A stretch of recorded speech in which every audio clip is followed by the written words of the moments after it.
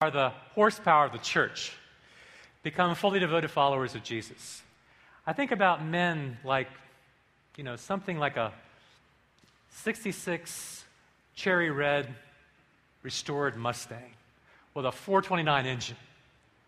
And God really wants to move that Mustang out of the garage, right, and get it into motion. And so a little later, Alec Hale, my beloved, will share a little inside joke. Alec asked me to call him my beloved, because I always call Debbie my beloved. So my beloved Alec. He's going to share about his masculine journey, and he's going to help us see what biblical manhood is. And then we also believe that we glorify God by helping women, the heart and soul of the church, become fully devoted followers of Jesus. I was watching something on television. I don't watch a whole lot of television, but I see some, and John Quinones has a show, What Would You Do? And on the show, there was this child, and the child was obviously lost on the sidewalk. And many men walked by the child, but there was a gentleman who stopped and inquired as the child's name, and then introduced himself and kept some distance but called 911 and made sure the child had some help.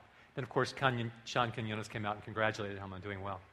And then they said something very striking to me. They said, no man is so tall, no man is greater than he who stoops down to a child. And I thought about that with our men, about engagement with our children, and just influencing their lives. It's good to be back after sabbatical, having a study break. It's good to sing praises to our God. How pleasant and fitting, the psalmist said, to praise him. Jesus did an amazing miracle beside the pool of Bethesda. If you have a Bible, this is John chapter 5. He said to the paralyzed man, "Do you want to get well?" And this man said, "I have no one to put me into the pool when the waters are being stirred by the angel of the Lord. And when I try to get in, someone else comes down ahead of me." This man had a false hope that by his efforts, perhaps with the help of someone else, he could make himself well, improve his condition. Bethesda means all flowing, the flowing house. It's a picture of all of humanity lying helpless. There is the blind. They can't see. There's scales on their eyes. If only their scales could fall off, they could see God in the gospel. And there are the lame. They can't walk. They have suffered many injuries to their legs and their ankles. If only that injury could be repaired, they could walk with God. And there are the paralyzed. I think about so many of us have been paralyzed by this economy, paralyzed by the problems in our lives, paralyzed by the pressures. There's a paralyzed man. He can't use his hands or his feet. He doesn't have the use of his legs to walk. He doesn't have the use of his hands to eat with. Can't draw for himself a bath. And here is this man paralyzed, and Jesus asked him, "Do you want to get well?" And then Jesus said, "Get up, pick up your mat, and walk." Instantly, the man was cured, and he picked up his mat, and he walked. Can you imagine what it must have felt like to have been invalid for 38 years and then have the use of your legs? Jesus made him well. And then the man came under attack. The man came under attack from the Pharisees, the religious community, because they didn't believe that Jesus should heal people on the Sabbath. They didn't believe the man should carry his mat on the Sabbath. But I'm here to tell you that God can heal people on the Sabbath. Jesus then said something very striking, chapter 5, verse 17. He said, "My Father is always at his work to this very day, and I also am working." What Jesus said was, his Father in heaven is always doing his work, and I also am working. I see the hand of Father God working. I see Jesus Christ about his Father's business, and I see the Holy Spirit working in your lives. I see a slow-moving miracle in the life of my beloved Debbie, regaining the use of her ankle and her foot. Just a year ago, Debbie could barely stand or walk, but now, nearly every morning, she's walking 2.5 miles. You see, our God is a healing God. Our God is a delivering God. Our God is a restoring God. Our God is a mighty God. And our God is worthy of the praise we bring to him. And I see the mighty hand of God in our young men, our older men. There was a young man in our church who was injured on Easter night. He was struck by a car in his motorcycle and taken to shock trauma center. And they performed surgery on his wrist and his leg. And last week, this young man played with our praise band. This week, he's back to college. You see, our God is a healing God. Our God is a restoring God. Our God is an almighty God, and our Father is working in our lives. And there was a man this week who suffered a heart attack in our church. And they took him down to Frederick Memorial. And there was Jeff Haynes, PA, treating him, giving him care. And then they took him down to Washington Hospital Center. And they did an angioplasty upon him, saw the blockages, and then installed some stents. And what would have been a few years ago open heart surgery now was a 1-hour procedure. You see, our God is working. Our God is an almighty God. Our God is a healing God. Our God is a restoring God. Our God is a delivering God. And I see the mighty hand of God upon our youth in our youth group. He's raised up young men like Peter Christensen, Daniel Lee. Daniel's father is the Chinese pastor. We know that God makes his habitation around the praises of his people because praise moves us from our problems to remember the greatness of our God. And this last Wednesday, one of the youth brought her friend. And watching the praise team do their music, she realized they had something she didn't have. There was something missing in her life. So she said to the friend who brought her, I need to have what they have. And she took her outside the room to the lobby, and she explained to her the way of salvation. And there in that very place on Wednesday night, she invited Jesus Christ to come into her life. How good and fitting it is to praise the Lord. For our God is a delivering God. Our God is a healing God. Our God is a restoring God. Our God is a mighty God. And our God is always at work in his people's life. And my friend Dan Green is converting the Master House, the first floor thereof, into a prayer room. Some of you, the greatest need in your life is to simply be still and know that he is God. Jesus taught us to keep on asking, to keep on seeking, to keep on knocking, and we'll keep on receiving, we'll keep on finding, and the doors will be opened unto us. And then I see our church out at Waverly School. We were there for the open house on Thursday, giving away bottles of water and apples to the hungry. And what I really appreciate about the school is the spirit of welcome that is there and the diversity in that school and the presence of the Christians who were there. I want to speak to you all about spiritual formation, about how God brings about change in our lives. So we turn your Bibles to Jeremiah chapter 18 and the first 4 verses. This is the word that came to Jeremiah from the Lord. Go down to the potter's house, and there I will give you my message. So I went down to the potter's house, and I saw him working at his wheel. But the pot he was working on from the clay was marred in his hands. So the potter formed it into another pot.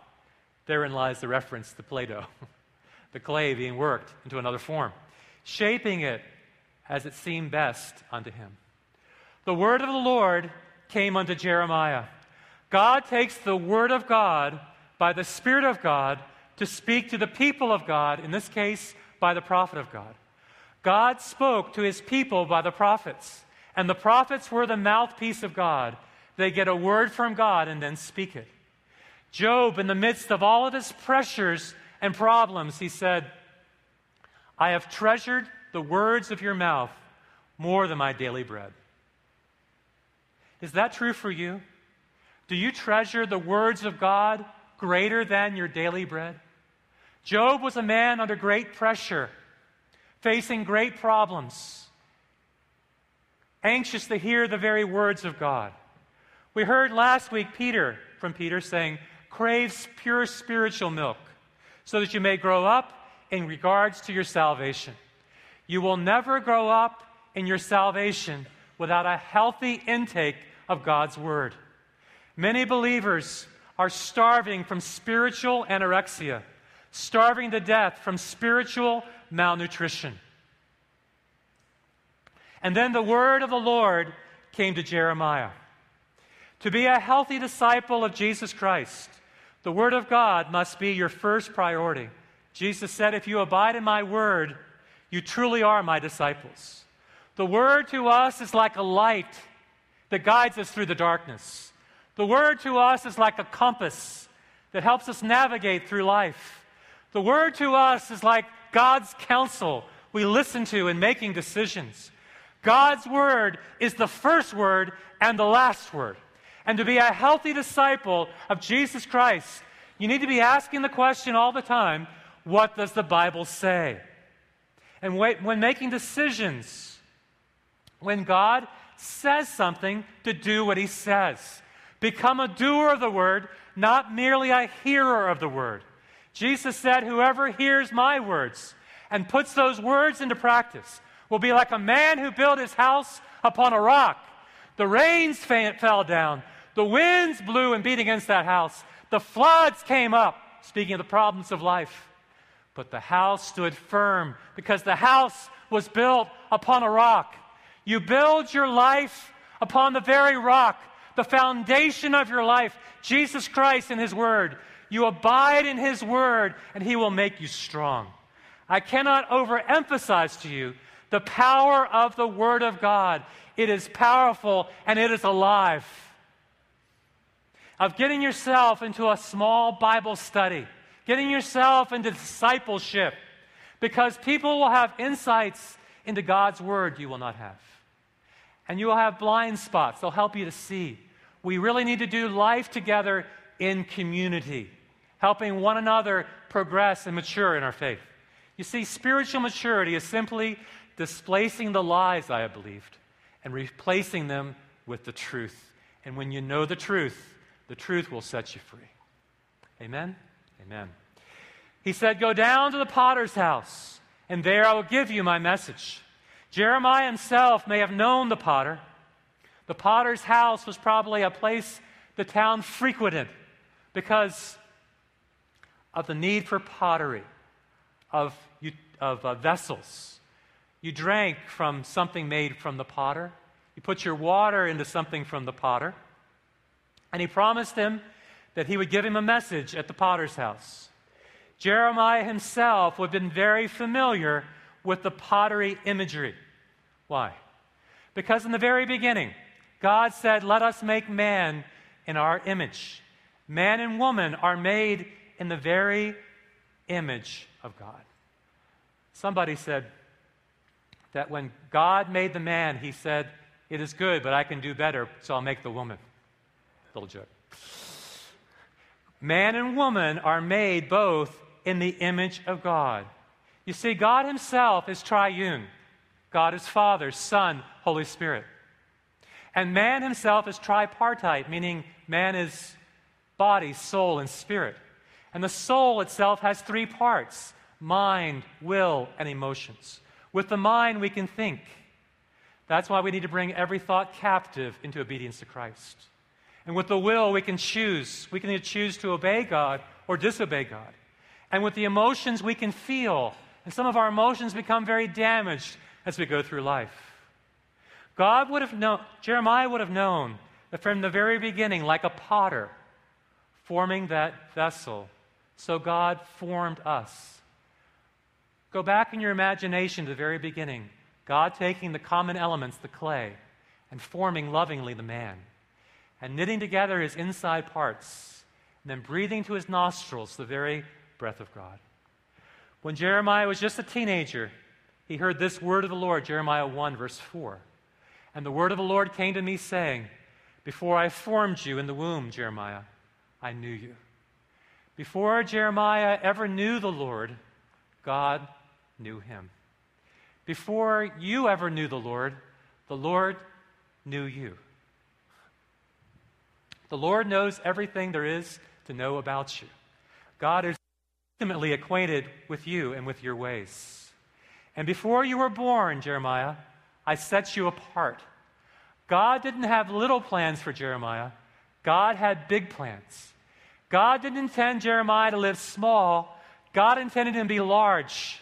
For I have appointed you and anointed you, Jeremiah, to be a prophet unto the nations. And Jeremiah said, Sovereign Lord, I am only a youth. And God said, you speak the very words I give you, and you go to the places I send you, and you do what I command you to do. You see, God had great plans for Jeremiah and set him apart for when he was just a young man. God has set you also apart. Didn't you love the testimony last week of Nancy? When she heard the whisper of God saying to her, I have set you apart. All of her life she felt damaged, inferior. If you looked at her outside, you'd said she had it all together, but inside she said she was a mess. She came into the world not feeling welcome, not feeling wanted, feeling rejection. And all of her life, she had been trying to measure up to people's expectations, but said she fell short. She felt inferior. And then she was in church, and she saw the mother with her daughter just stroking her arm. She saw the tenderness of this. And the Holy Spirit spoke to her and said, I've set you apart. Don't you know that God himself has set you apart? That God has plans for your life? That God has a purpose for you? That God has designed you to fulfill his purpose and his plan? Jeremiah knew about this pottery imagery. You see, civilization is often tracked through pottery. A friend of mine, he's an archaeologist, and he was so excited to show me a pot from the 7th century. He took it from the potsherds, and he had reconstructed the pot, and he said, Pastor R, let me show you this pot that's 2,700 years old. And I said, what does it do? He said, that proves you're not an archaeologist. He said, go down to the potter's house. You see, what the potter does is he takes this lump of clay and he begins to form it and fashion it. The first step a potter takes is he wedges the clay, which is getting the air bubbles out of it. And then he places that clay, that lump of clay, onto the potter's wheel. And there's a process he goes through in shaping the clay. The first step is centering the clay onto the wheel, becoming centered. Secondly, it's called opening, which is making the top of the clay open, making it hollow, if you will. The next step is called flooring, which is making the bottom of the vessel either flat or rounded. And the last step is called throwing, which is shaping the walls so they're an even thickness. Jeremiah is told to go down to the potter's house because the potter's going to be working. He could have said to us, go down to the McDonald's. I'm going to speak to you there. Or go over to the grocery store. I'm going to speak to you there. Or go to the movie theater. I've got a message for you there. Or go to the barber shop. I've got something to say to you there. Last time I was at the barber shop, I saw this big pile of gray hair. I thought God was speaking to me there. And a brother came up to me afterward and said, I think you saw my hair on the floor, Pastor Art. Isaiah saw the Lord high and lifted up on his throne room. But Jeremiah was told to go down to the potter's house, and God would speak to him there. So what is the potter's purpose? The potter's purpose is to form and reform the clay. Jeremiah had an epiphany from God concerning the pot and the potter. The clay is us, and God himself is the potter.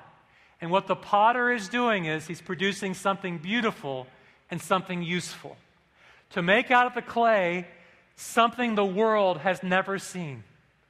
And what God is doing in your life right now is you are clay in his hand. And God is forming you. And God is reforming you. And God is fashioning you. And God is shaping you. And perhaps God is stretching you.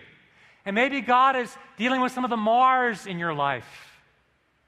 You see, the clay is very common clay. And what the potter does is he takes something common like us, and he turns us into something very useful and beautiful. That's why Timothy would say in the man's house are all kinds of vessels. There are noble vessels, ignoble vessels. If a man cleanses himself from the former, he becomes useful unto his master. The vessel the potter is making is a beautiful vessel and a useful vessel. You see, there's flower pots and coffee cups and water jugs, and the master knows what he is doing.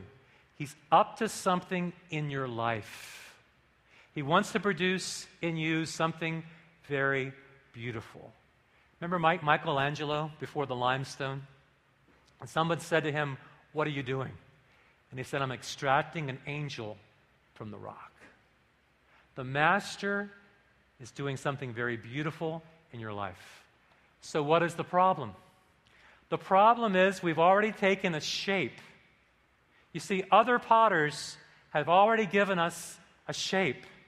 In this case, Israel herself was formed by the culture all around her. Jeremiah chapter 2, verse 13 says, "I have two things against my people. They have forsaken me, the fountain of living waters, and they have hewn cisterns for themselves that can hold absolutely no water." They had rejected the living God. Imagine that. In an arid, semi-arid culture where there's not much water, where an oasis is a beautiful thing to drink from. They had rejected God, the fountain of living water, and they hewn cisterns that can hold no water. They were bowing themselves down to idols. And so Jeremiah was bringing a word of correction to his people. When we come to Christ, we are born into his family. This is your brothers and sisters, the family of God. But we bring with us a form. We bring with us some baggage. Our shaping comes primarily from our families. We have lodged in our brains a certain way of living or thinking or feeling from growing up in our families. You may be a Christian, but you have a pull to your past from what has shaped your own past. You might say you have a blueprint for living. So the primary influence on your life is your family of origin, for good or for bad. Your family of origin has shaped you and has formed you. You could have been growing up in a family and you were taught to say no when you meant to say yes. Or you could have said yes when you meant to say no. You could have learned to shut down when people get upset with you. You could have learned that what makes you significant and secure is making money. It's all about making money. It's all about going to the right school. It's all about choosing the right career. It's all about making the right income. So when you don't have money, you feel insecure and insignificant. You could have learned that to be approved by others, you need to be approved by others to feel good about yourself. You know what? If God puts his stamp of approval upon you, you don't really need the approval of others. But you could have grown up thinking, unless I have the approval of others, I can't feel good about myself. You could have learned that sharing your feelings is really weakness. You could have learned that being angry isn't really allowed. You could have learned that you criticize others to feel better about yourself. You could have learned that if I do what others tell me to do, they won't get mad at me. So you live in bondage to the opinions of others. So what does God do with our form? Whether we like it or not, our lives have taken form. We have been formed by other potters. There are broken places in our life. We are like broken pieces of pottery. And what the master potter does is he takes that formless lump of clay and he begins to fashion us and form us into his own likeness and image. We are involved in a process known as progressive sanctification. When you believed in Jesus Christ, you were justified. And now what God is doing in you is he is shaping you into the image of the person of Jesus Christ, setting you free from everything that has hindered you, setting you free from the bondages that have enslaved you. And He's shaping you into His very own image. And sometimes this process of sanctification is a very difficult process. I remember one time, it was Saturday morning at our house, and my son Chris said, "Dad, where does that annoying voice come from?" You see, it was cleanup time at the house, and my dad was a commander in the Navy. And so when there was chaos on the ship, he just took command. And he put up this voice like, "I'm the captain, you'll do what I tell you to do." So I began barking out orders to my family, especially to my son and daughter. I think people had scurried away. So I was commanding them to do these various functions around the house. And people were sort of ducking for cover. And Chris said to me, "Dad, where does that voice come from?" And I had to think for a moment where that voice was coming from. It wasn't my normal voice. This was my dad's voice. What he heard was the voice I heard growing up. You see, what you have to understand is there's like this iceberg, right? And you see about 10% of the iceberg. But really what you get in trouble is the 90% you can't see beneath the surface. And there was something from my past that was influencing my present. What the master potter really wants to do is to take that lump of clay of yours and fashion you into the likeness of Jesus Christ. Are you open for that? You see, a piece of clay can either be tender and soft and receptive and malleable and shapeable, or clay can get hardened and become resistant to the master's touch. God wants you to be useful and beautiful to Him. So how do we change? The master potter begins working with your lump of clay. And he finds Mars, if you will, in the clay. And we, the clay, become aware of our issues. Why do we need to be transformed? Because we all have issues. Say with me, I have issues. Turn to your neighbor and say, you have some issues too. All right, the process of transformation requires a malleable person, a capacity for change. God is the potter. He's trying to get your attention. He's trying to reform you. And we are the clay, and sometimes we are resistant, right? There's a hardness in our hearts. So where does the resistance come from? A life that gets set in its ways. You know, women will often say, I want to marry him young before he gets set in his ways. So a person can kind of get set in their ways, can't we? And we hear people say, well, I'm just too old to change. You can't teach an old dog new tricks. I'm just too old to make any adjustments in my life. No matter how old you are, God can get a hold of you and begin to change you. Fear can keep you set in your ways also. We become afraid of change. So I've identified what I'm going to call male resistance to change. Now, this is what a normal man will say. It's not very manly to work on my issues. I don't really have issues. Other people have issues. Remember that cardboard testimony we heard last week? I used to think of Christian men being weak, but now I am one. You know what God says about weakness? That when you admit your weakness, therein you find your strength. You're going to hear Alec talk in just a moment about some of his own personal weaknesses. And you're never stronger than when you're telling the truth about yourself. You were brought up to be tough. You just need to get over it, right? You need to stop acting like a girl. What does that mean, stopping like a girl? We get filled ourselves with our own pride. And we say, I really, Pastor R, don't have any issues. And that is a lie, okay? And then there's female resistance, female clay resistance. What is that? I don't have time to work on me. Who really has the issues is my husband. He's got the issues, right? He's got bigger issues than I have, and I'm going to work on his issues. Right. I don't have time to work on my issues because I'm always pouring myself out for others. You see, we deal with our pain, but we don't let God deal with our pain. We have stuff from our past. I heard about a woman. She'd gone off to Weight Watchers, and while she was at Weight Watchers, she was making some steady progress. And so it was time for confession, so she made her confession.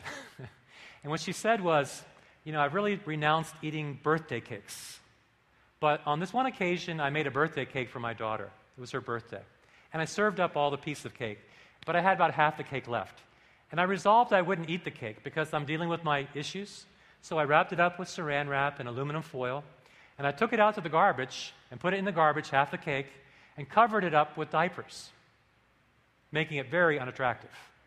Half an hour later, I went out to the trash can, opened the lid, took away the diapers, took the cake out of the trash can, unwrapped the aluminum foil and the saran wrap, and I ate the entire cake. How many of you think that she's healthy? How many think she has a few issues? You see, we can be ourselves resistant pieces of clay. God Himself wants to do a deep and powerful work in your life. Another word for brokenness is being marred. We have been broken out of the box. Stuff has happened to us that has caused us to be deepening in our brokenness. And so we all have things we need to deal with. I really want you to consider being part of our men's and women's ministry, because here we're going to help each other in the journey. We're going to look at the Word of God together. We're going to speak truth in each other's life, and we can admit the truth about ourselves. God desires truth in your inner being, innermost being. Now here comes Debbie to tell you all about it. Women's ministry.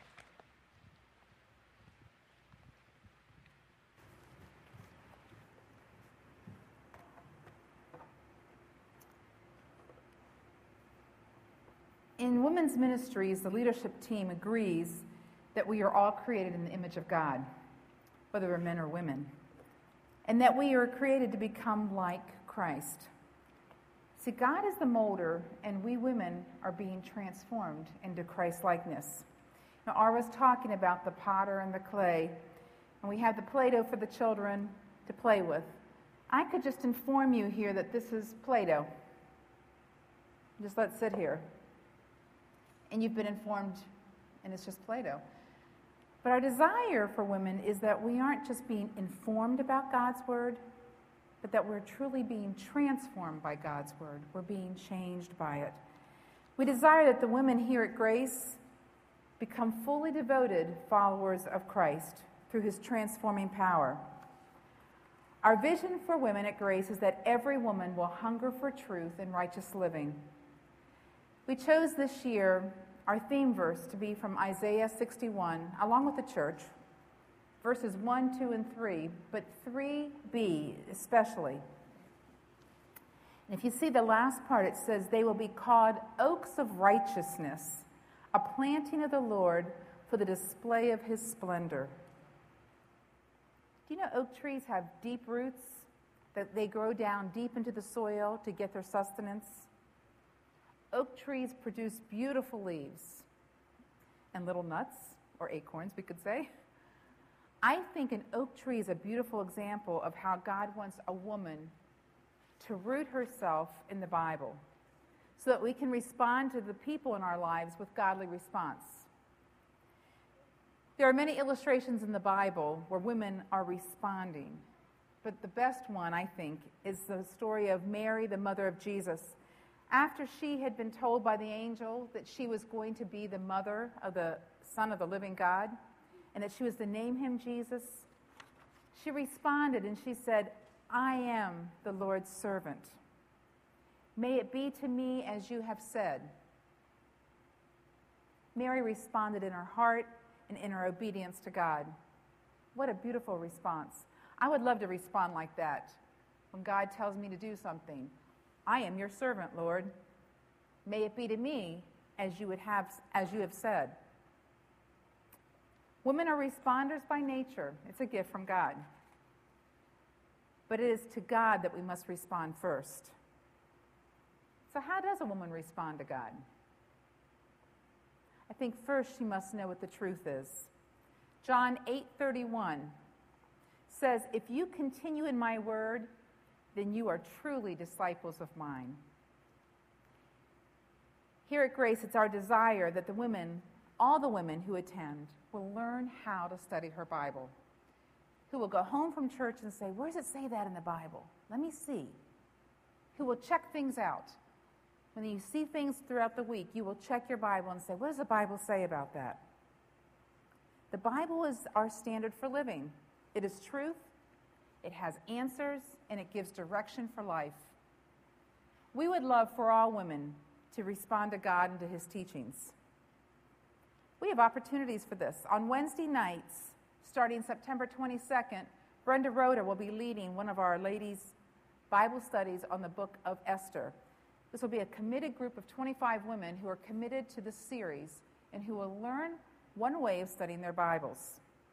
There's another young group that has started up of young women, young singles and young marrieds that Marin Forney has been working together with. It just started. If you have questions and want more answers, in the back table after we're dismissed, we'd love for you to come by and stop and ask us. But these are ways that you can learn to study your Bible. But we also have discipleship partnering. Discipleship training is happening here, and Verlin Mahaffey is putting together discipleship partners. If you're interested in learning how to be a disciple, starting September 12th, we have a discipleship Sunday school class at 11 o'clock. We'd love to have you join us. So discipleship is one-on-one work with another woman who will help us learn to become more like Christ. It's a great way to have someone walk this journey on earth with us. Women are responders. We're also responders to our families. We have women at Grace who are students, who are single, who are married, who are engaged. All women are called to become like Christ. We all need a perfect standard that will never lead us in the wrong direction. But only God's word is that standard. As responders to our family's needs, women can rely on the truth that the Bible teaches. In 2 Timothy 3:16, the Bible says that all Scripture is inspired by God and is useful to teach us what is true and to make us realize what is wrong in our lives. It corrects us when we are wrong and teaches us to do what is right. As responders to our families, we need the truth of God's word to lead and guide us.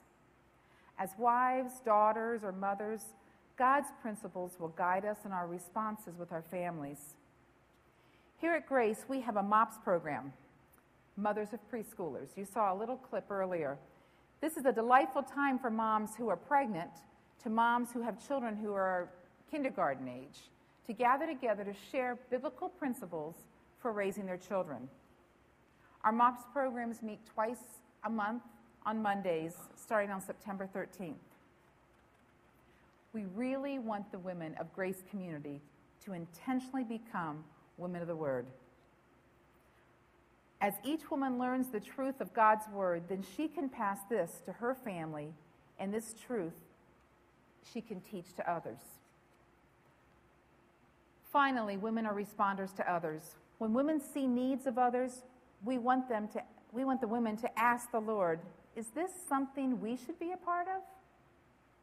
We have many ministries at Grace, many things to get involved with. But we ask each of you first to be sure your own roots are solidly planted.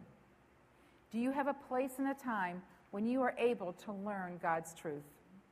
We quickly respond to the needs of our families and the needs of others, but I encourage you to first respond to your own personal need to become a woman of the Word. We do have a ladies' retreat coming up in October in Williamsburg. This would be another opportunity to pull aside to spend time with the Lord. Women's ministries at Grace Community Church have the vision that women will be fully devoted followers of Christ. We would like to see each woman hunger for truth and righteous living. We'd like to see women learning to study their Bibles. It is our desire to see women being discipled and then discipling others. And we desire that each woman who attends Grace be rooted and grounded in her love for Jesus Christ. It is our vision that our women will be called oaks of righteousness, a planting of the Lord for the display of his splendor.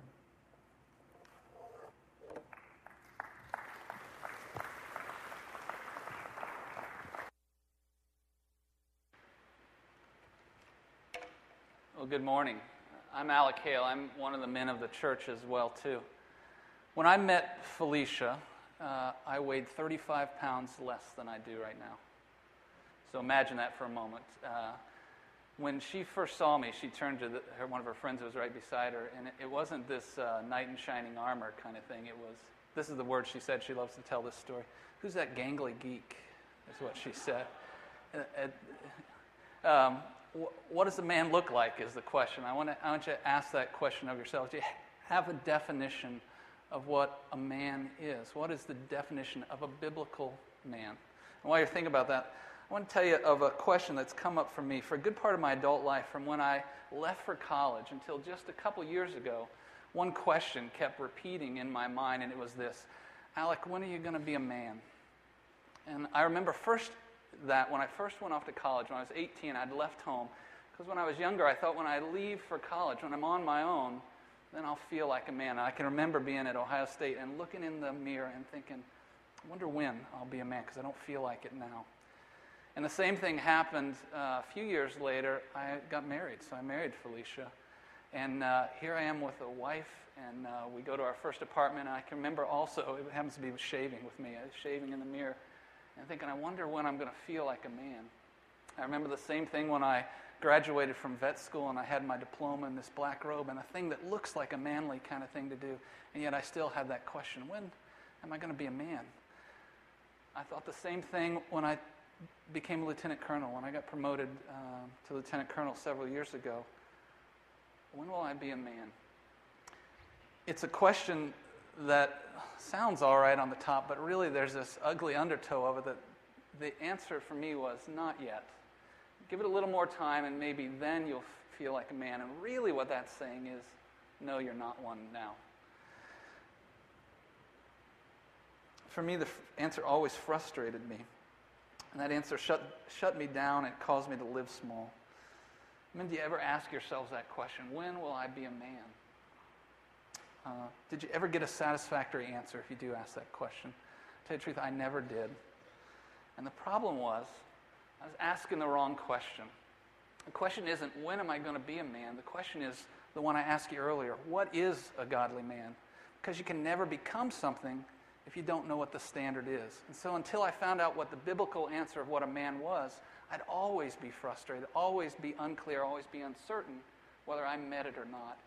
And I tell you, the enemy loves that uncertainty, loves that unease. 5 years ago, I went to a class here at Grace. It's called Men's Fraternity. The first of that 24-week, it's a 24-week class, huge class, college level kind of thing, wonderful class, called The Quest for Authentic Manhood. And Robert Lewis in that gave me a definition of what that is. Gave me a definition of what authentic manhood is. Here's the truth. Until you know your identity in Christ, you'll always be uncertain, frustrated, and unfulfilled. Men, you have to know the biblical definition of what manhood is before you can ever be a fully devoted man after the heart of God. Beauty, God does not leave us empty-handed. In Genesis 1 through 3, God presents us with a definition of what it means to be a man. And in those chapters in Genesis, we see Adam called to a high and wonderful standard. And then we see him tragically fall short of his calling. And in his falling, we see the root of all our failures ever since. But God doesn't leave us empty, because in Christ, Christ was called to and gloriously fulfilled God's calling for him. And in Christ's earthly life, we see what it means to be fully a man. I'm grateful to Robert Lewis in that same course, the author of the Men's Fraternity Curriculum, for distilling those chapters in Genesis and Christ's example into a tangible, usable definition of Christian manhood. We're going to put it up here. It actually is in your bulletin too, and men, I'd encourage you. I have it written in the back of my Bible, and I use it to measure actions and thoughts and things I'm going to do. It says this: a real man from a biblical perspective is one who rejects passivity, accepts responsibility, leads courageously, and expects the greater reward, God's reward. A real man rejects passivity. Genesis 3:6 tells us a story. It's the first where Eve has this apple and she's under the tree, and the snake is coming up to her and he entices her to eat that thing. And you might wonder, where's Adam in this picture? And if you read that verse to the end, it says Adam is right there beside her.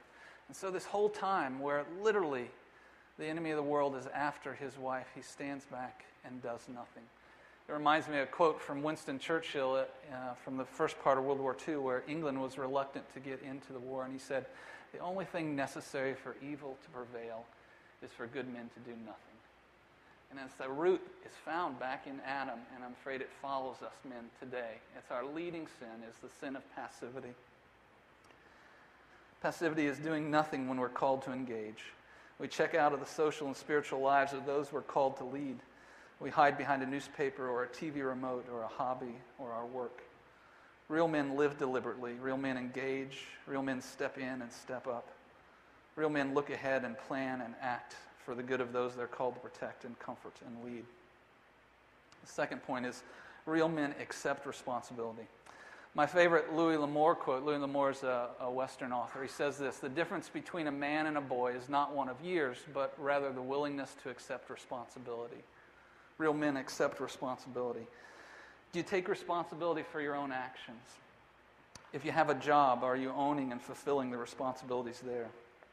Are you married? Are you a father? Are you accepting and striving to fulfill the responsibilities of those great and noble callings? In 2 Corinthians and in 1 Peter, Christ has identified us as his ambassadors and his holy priests. Those are true definitions of my calling, of men, women, frankly, too. You're called to be an ambassador of Christ. You're called to be a holy priest of Christ. Do I even recognize or own that responsibility? Am I taking actions to fulfill them? Real men do. A real man leads courageously. Here's the Army's definition of a leader. A leader is someone who takes responsibility for a task or a mission and then influences others to help them meet that task or mission. So again, Army's definition of a leader is someone who takes responsibility for a task or a mission and then influences others to help them meet that task or mission. Men were called to be courageous leaders. We've been given the mission of advancing God's kingdom in all the areas that we have responsibility for. To lead that mission courageously means to lead with the heart, even when it's tough or uncomfortable or when you're afraid. I am afraid to go to the marriage retreat. I haven't gone in the last 3 years because the intimacy of it frightens me. I've planned other things, or I've laughed about it. I've just done things to not be there. And I tell you, in spite of that fear, actually because of that fear, this year I've committed to go, because I'm called to courageously lead in my marriage. And I know that it's the best thing for my relationship with Felicia, even if it's uncomfortable for me. A real man expects the greater reward, God's reward. What motivates you? Are you after money or security or status or comfort? Each of these is a temporary and fleeting reward. Real men look beyond immediate gratification and recognize and embrace the joy and eternal reward that God promises when we seek him first and set the course of our lives to serve him and others. So in closing, let's take a look at it once more. Real men reject passivity. They accept responsibility. They lead courageously, and they expect God's reward. St. Ignatius said, "The glory of God is a man fully alive." The glory of God is a man fully alive. God loves and is glorified when a man embraces his true identity and rises to what God has called him to be. And now that I have a biblical standard of what it means to be a man, I can measure my life and my actions and thoughts against it. I have no more frustrations of the unknown of when I'm going to be a man. I can take that standard and I can teach my boys who are 14 and soon to be 10, can weigh their actions. When we see men doing things that are courageous, they go, "Hey, Dad, that guy's leading courageously." We have a standard that we can do it against. They're not asking when I am. They're on the process of becoming men, and that's what I'm doing as well. It's wonderful to have a definition. I have a standard I can share and teach my boys. Men, we have a defined calling from God. We can confidently seek the Holy Spirit's help and the help of other men to act and grow towards the goal of becoming godly men. And what does this have to do with men's ministry? It's this: men's ministry is just men doing ministry. It's men's embracing our identity in Christ, and then through the Holy Spirit's power, living out that identity. Men's ministry is leading your family. It's loving your wife. It's protecting time with your children. It's engaging the community that God's placed you in. Real men's ministry is men influencing their workplace for good. Men's ministry is men building community and meeting needs through everything they do, even basketball and men's studies and retreats and work projects. It's men looking around them for areas of need and then actively bringing resources and talents together to meet that need. Real men stand shoulder to shoulder with other godly men and strive to fulfill each of the 4 aspects of biblical manhood.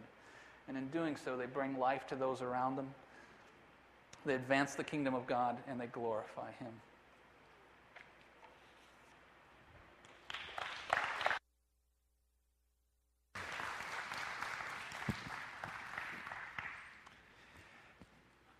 You may be wondering, who am I?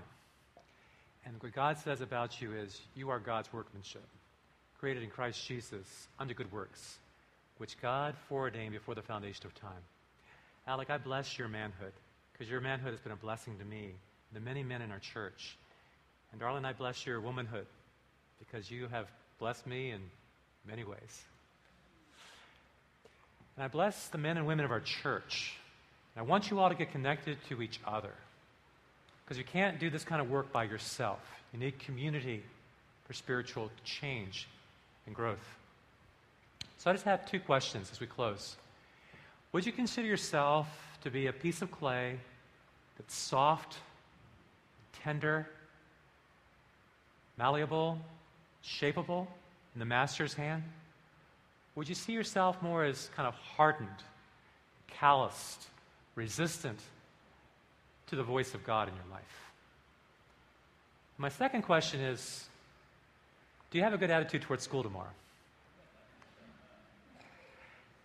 A good attitude would be something like enthusiastic, energetic, looking forward to it, a lot to learn, right? Jumping on in. So I'm going to pray. Let's do it. Father in heaven, thank you for what we've heard this day about change and transformation and being shaped. Thank you, Lord, for raising up our men and raising up our women. Help us as men to engage as leaders of our family, as a husband, as a father, as a brother. Father, help us to step into the role that you've given to us with the power you supply by your Holy Spirit. Help we as women to connect with one another also, Lord, and connect with your word and connect with the truth, that our lives would be changed. Father, we pray for a mighty movement of your Spirit through our church, for there to be many discipleship relationships being formed, many entering into small groups, many conversations about what you're changing about our lives. Father, we give you all the glory for what you have done and are doing and will do in our lives. Conform us to the likeness of your Son, we pray. In the name of Jesus, amen. And God bless you all.